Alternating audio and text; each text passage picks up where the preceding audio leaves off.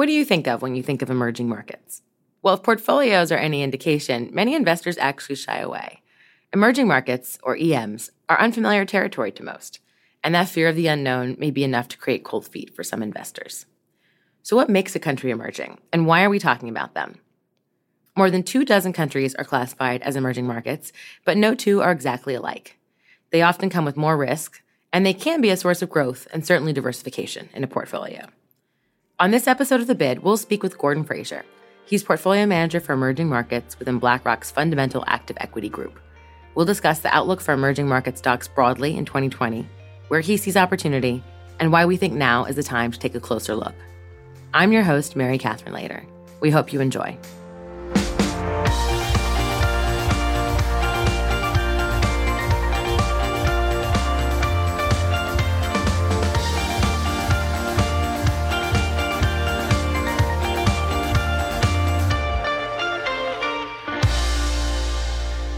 Gordon, thanks so much for joining us today. My pleasure to be here.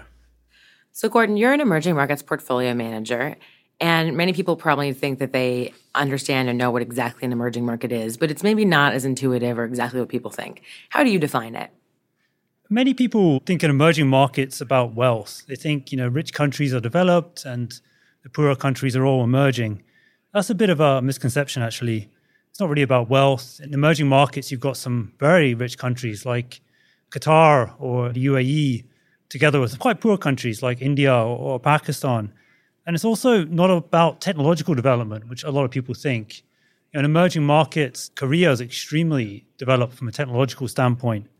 So what really defines an emerging market is actually how developed its stock market is.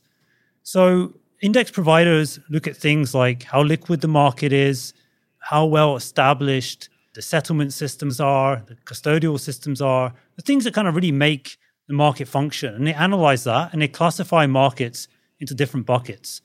So the markets in the world that are the most developed are called developed markets, and places like US or Canada, parts of Europe, even Hong Kong, where I hail from, and Singapore are developed markets. The ones that are a little less established from a market standpoint fall in the emerging market bucket. So China, India, Brazil are some of the well-known ones, but also some smaller ones like Colombia or Peru. And the least established markets are actually frontier markets. So these are ones that are very illiquid. Some countries in Africa would fall into that bucket, like Nigeria, Kenya, or even Vietnam in Asia. So that's how we look at it. It's by index classification, and it's about how well a market functions, not how rich or poor the people are. And so how a market functions might also affect the information that's available of it, or how you can kind of engage in coming to views about it. What are some of the ways that you think investing in emerging markets is different than investing in developed markets? I've been an EM investor all my life, so I can't really tell you how it is investing in developed markets. But from my perspective, first of all, there's a lot more countries. Emerging markets, there's 25 countries in the index. They've all got their own currency. So unlike in Europe, where a lot of countries have a euro, they all have their own currency. You've got big commodity exporters like Brazil or Russia, big commodity importers like Turkey. So it's a really varied set in emerging markets, and all these countries have their own economic cycle. So the first point is that really EMs have their own cycle, and you actually can add a lot of value in emerging markets through choosing which country you're going to invest in, doing so-called asset allocation. That's the first difference to developed markets, where that doesn't really matter as much. The other thing that's really interesting, MC, about emerging markets is it's just much more stock level dispersion. So in emerging markets, there's an amazing statistic that 3/4 of companies, so 75% of companies, see their share price move by 40% in a year. It's just an incredible level of dispersion of stock returns. So more country dispersion, more stock dispersion, all of that's great for an active investor. And that's why I'm glad that I'm an EM investor, not a developed market investor.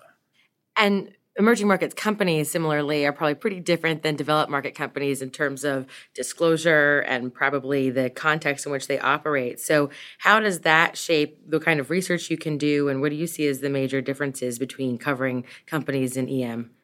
I guess in short, you just need to do a lot more research. You're quite right. I mean, most developed market companies, if you think about it, they don't have a controlling shareholder. So they've got a lot of institutional and retail shareholders. they're typically run by an independent board. If you contrast that with emerging markets, usually most companies are run by a first or maybe a second generation entrepreneur. They will typically control the board. They will drive most of the strategy of the company. They will be responsible for hiring the management. And that's just a pretty different proposition. It means they tend to be a little bit more racy, a little bit more aggressive. They might also be a little bit more economical with the truth, frankly. I often tell a funny story to people that I keep a whole lot of business cards on my desk of management that have kind of misled me over time. So there's a good and a bad side of that. They're more aggressive, but sometimes they also might mislead you because of this. There's less information. So you need to do a lot more research. And that's the opportunity as well as the curse. So as you talk about the extra research that you have to do to effectively cover emerging markets companies, it sounds like a good investor really could have an edge. And in developed markets, we're increasingly concerned, or active investors are increasingly concerned, that there isn't much edge left to really create alpha or excess returns. But actually, emerging markets haven't performed that well in the past few years. So what's the deal? Yeah, that's a fair observation. The last decade has been pretty tough for emerging markets. But investors with a slightly longer memory will remember that the early 2000s were absolutely sensational. So, 2000 to 2010 was fantastic for emerging markets.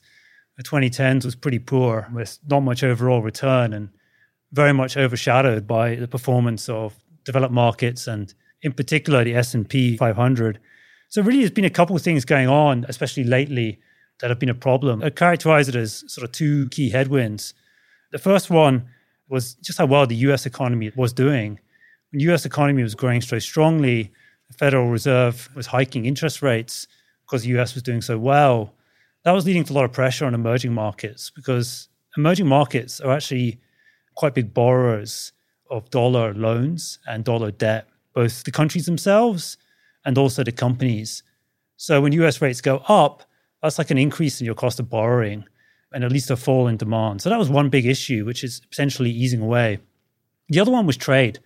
Emerging markets still have a very export-led growth model in general.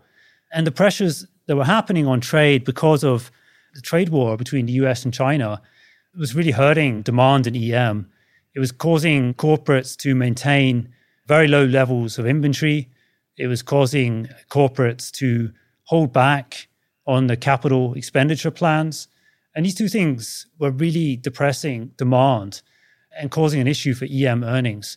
So those are the two kind of major headwinds we've been fighting in EM over the latter half of the last decade. And potentially, actually, both of those headwinds are starting to fade. So you mentioned that you see trade headwinds lessening, and we as a firm see that in 2020. It seems like trade tensions have sort of moved sideways. And so we've talked about how this will cause sectors and markets that were beaten down by trade tensions last year to actually recover this year. How much of a stressor is the US-China trade war to emerging markets broadly right now? I think it was more than the actual war itself. It was fear of something bigger. Uncertainty is always the worst thing. Mm-hmm. So the tariffs that were imposed so far and have been slightly rolled back on Chinese exports weren't the biggest problem. It was a fear of much higher tariffs and more onerous restrictions in the future that was holding back investment, making companies keep those inventory levels lean. So that was really the problem. And as you said, as that kind of trade war paused or we had a détente, you see companies start to restock. You see them start investment again. And so you can spot that actually in a number of indicators, things like technology capex, tool orders, even the price of some industrial commodities will show you that these pressures were starting to ease. And that's why, as a firm, we're more optimistic on growth heading into 2020. You mentioned that we're optimistic on growth. Well, we're seeing slightly slowing growth in China. And so given that China is the largest representation in emerging markets indices, what extent does its fate determine the direction of the space overall? China's pretty important in EM for sure. It's about 30% of the equity index. Some countries really rely on China.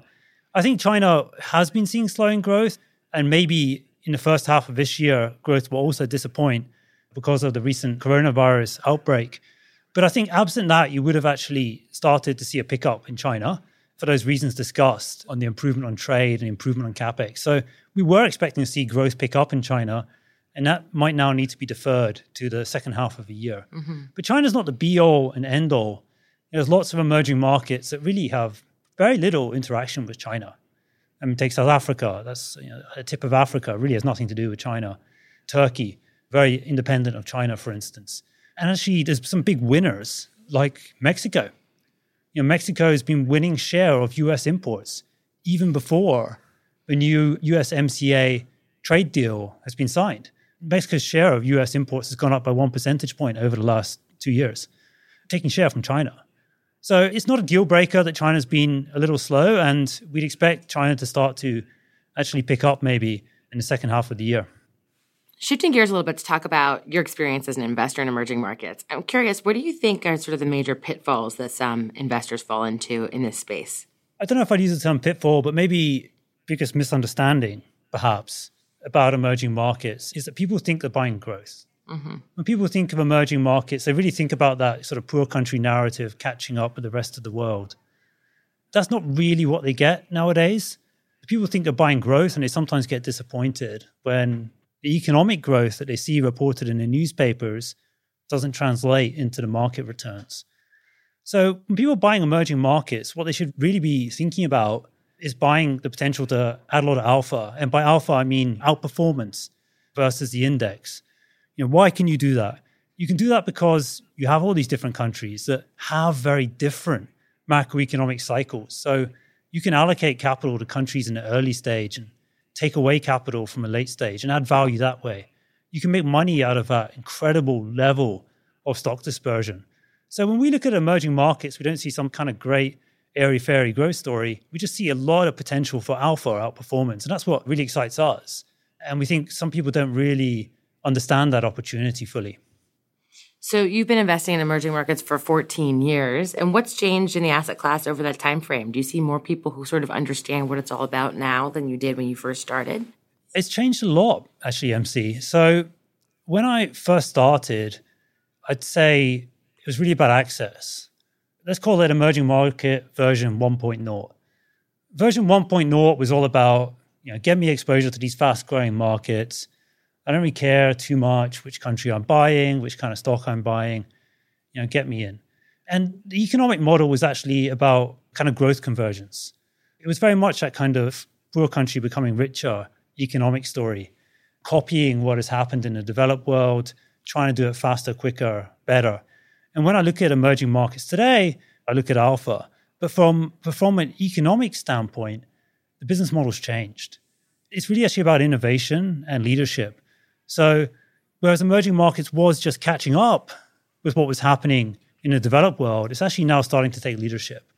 And my absolute favorite example about this is payments in China.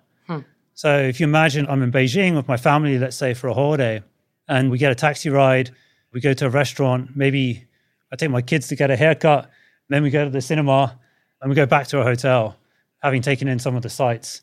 We can do all of that without using a single note, without using a single piece of plastic, using WeChat Pay or Alipay or one of the other payment mechanisms. So China's just actually skipped the plastic age, which is really incredible to think about it. And just to throw some kind of stats around that, the total value of payments through these payment platforms in China in the last 12 months was $31 trillion US. That's actually 5 times the amount that Visa and MasterCard process in the US. Wow. So it's actually already bigger. And it's all digital and it's all instant.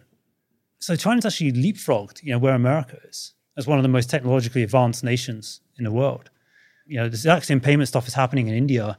It's happening in Indonesia. And all these countries are just skipping straight to the digital age. So EM's changed in that respect. It's about innovation. It's about leadership. And it's not just about copying the West anymore.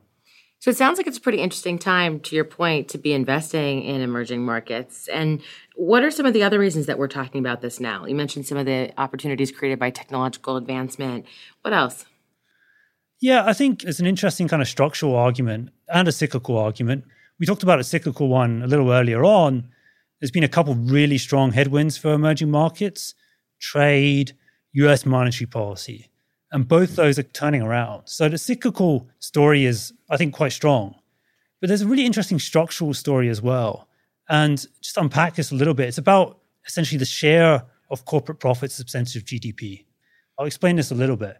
So if you think about an economy, that produces a certain amount of output, you've got two ways of producing that output, labor and capital. If you look at the developed world, the share of the economic output that is accruing to capital and the shareholders of those companies is really high. It's actually at a 20-year high. So the share of corporate profits to GDP in the developed world is at a record high. In emerging markets, it's actually at a record low. It's never been lower. And just to explain why that's the case, and it goes back to our discussion earlier, MC, about lost decade for emerging markets. During the boom times, we built so much capital up in emerging markets, so much money came in, that when demand disappointed, companies were left with excess capital, and the profitability fell, and the margins fell, and the corporate profits to GDP fell. So that's really interesting because you had 10 years of kind of work out of this, and you're buying potentially into assets where the profitability is below the long-term potential. So if you combine that kind of long-term structural argument for buying these earnings, let's say cheap in inverted commas, together with some of the cyclical tailwinds, that's why it's an interesting time to be thinking about emerging market allocations quite seriously. You mentioned that emerging markets have been a more volatile asset class and the sort of ups and downs. What helps manage those ups and downs? Oh, it's tough. So there's two real types of volatility that we face, day to day. The first one is the volatility of the overall index. So just thinking it in terms of the drawdown, so the amount of decline from peak to trough during a year, almost every year you get a drawdown of about 15, 16, 17% in emerging markets. That's almost every year. So there's big index level volatility. And really the only way to manage that is by trying to outperform in those events and trying to deliver a better outcome through selecting the right securities, through managing your exposure to the market. So let's call it the bad volatility, MC. The good type of volatility is the dispersion. That's the country A doing a lot better than country B, but stock A doing a lot better than stock B. And that dispersion between the countries and the variation of returns between the stocks is good volatility because that's your kind of feeding ground for active investors. So one type's bad, leads to higher volatility for investors. The other type's good because it gives you the potential, at least, for adding value and outperformance. We could keep talking about this for so much longer, but I'm going to end with a rapid fire round of quick questions. You ready? Yes, I am. Okay, so emerging markets sound very eventful. What's been your scariest moment in the space? I think it's probably my wife's scariest moment rather than mine. And this was after we had kids, I've got to say, so I feel a bit guilty about this now. But I went to Ukraine twice during a conflict with the Russian rebels and the Ukrainian government when the Russian-backed rebels invaded the Donbass. Yeah, and I went there twice to try and figure out what was going on. And I had to have an armed guard each time. I actually got to kind of play war correspondent. I dialed into BlackRock's Daily Call live from Ukraine with a on-the-ground update, which is so one of the scariest moments, but probably also one of the highlights as well. It sounds like you've met a lot of memorable people in this area. Who's the most memorable? I met Tayyip Erdogan, the president of Turkey. He's pretty memorable. But I think probably the one I was happiest to meet was actually Bill Clinton, who's definitely not an emerging market person, but he did attend a conference in Russia, and I had the opportunity to kind of shake his hand and talk to him for a few minutes. And I was privileged to get a photo. I had one copy, and it's a funny story. I gave it to my grandfather, who was in hospital, to kind of cheer him up, and he had dementia. So towards the end of his life, the staff would ask him, "Who's in the photo?" John. His name was John. And he'd say, "That's Bill Clinton." And he had no idea who the other person was, which was me, of course. But it's a sad and funny story that he remembered Bill rather than his grandson towards the end. And how many emerging markets have you been to? I think I'm in the mid-30s, 35, 36, I think, if I haven't forgotten one or two, which I think pretty much covers all of the emerging markets with a decent functioning stock exchange. But I guess what's more interesting is that, as I mentioned earlier, I've got some kids. I've got 3 children, and they're now old enough to travel to emerging markets. And so I take my 4-year-old, my 7-year-old, and my 10-year-old around emerging markets, and I think they've done 10, which is something I'm pretty proud of as a parent. Especially if you're under 10 years old. It's pretty impressive. Yeah, it's pretty impressive. Yeah. Thanks so much for joining us today, Gordon. This has been a pleasure. It's been a lot of fun. Thank you, MC.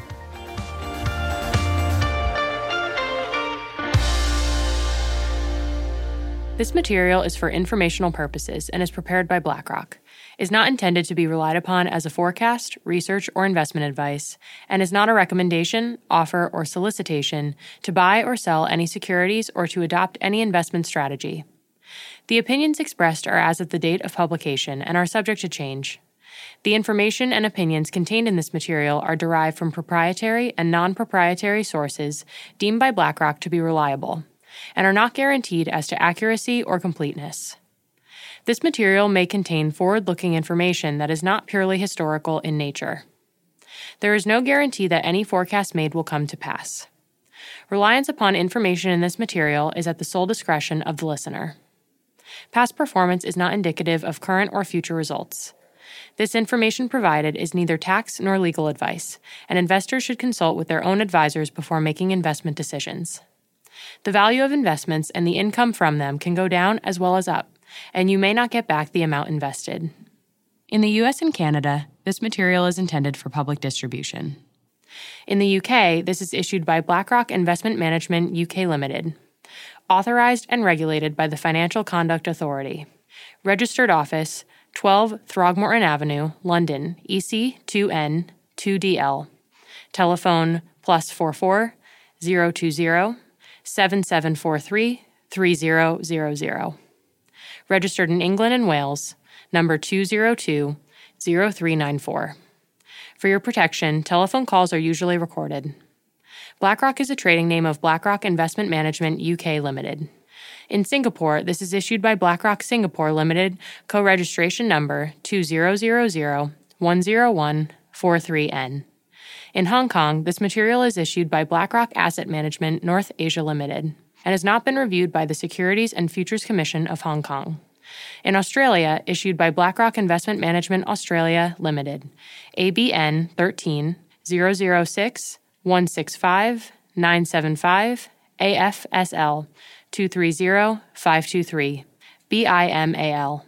The material provides general information only and does not take into account your individual objectives, financial situation, needs, or circumstances. In Latin America, this material is for educational purposes only and does not constitute investment advice nor an offer or solicitation to sell, or a solicitation of an offer to buy any shares of any fund. No securities regulators in Latin America have confirmed the accuracy of any information contained herein. The provision of investment management and investment advisory services is a regulated activity in Mexico, thus is subject to strict rules. For more information on the investment advisory services offered by BlackRock Mexico, please refer to the Investment Services Guide, available at www.blackrock.com/mx. Copyright 2019, BlackRock Inc. All rights reserved. BlackRock is a registered trademark of BlackRock Inc. All other trademarks are those of their respective owners.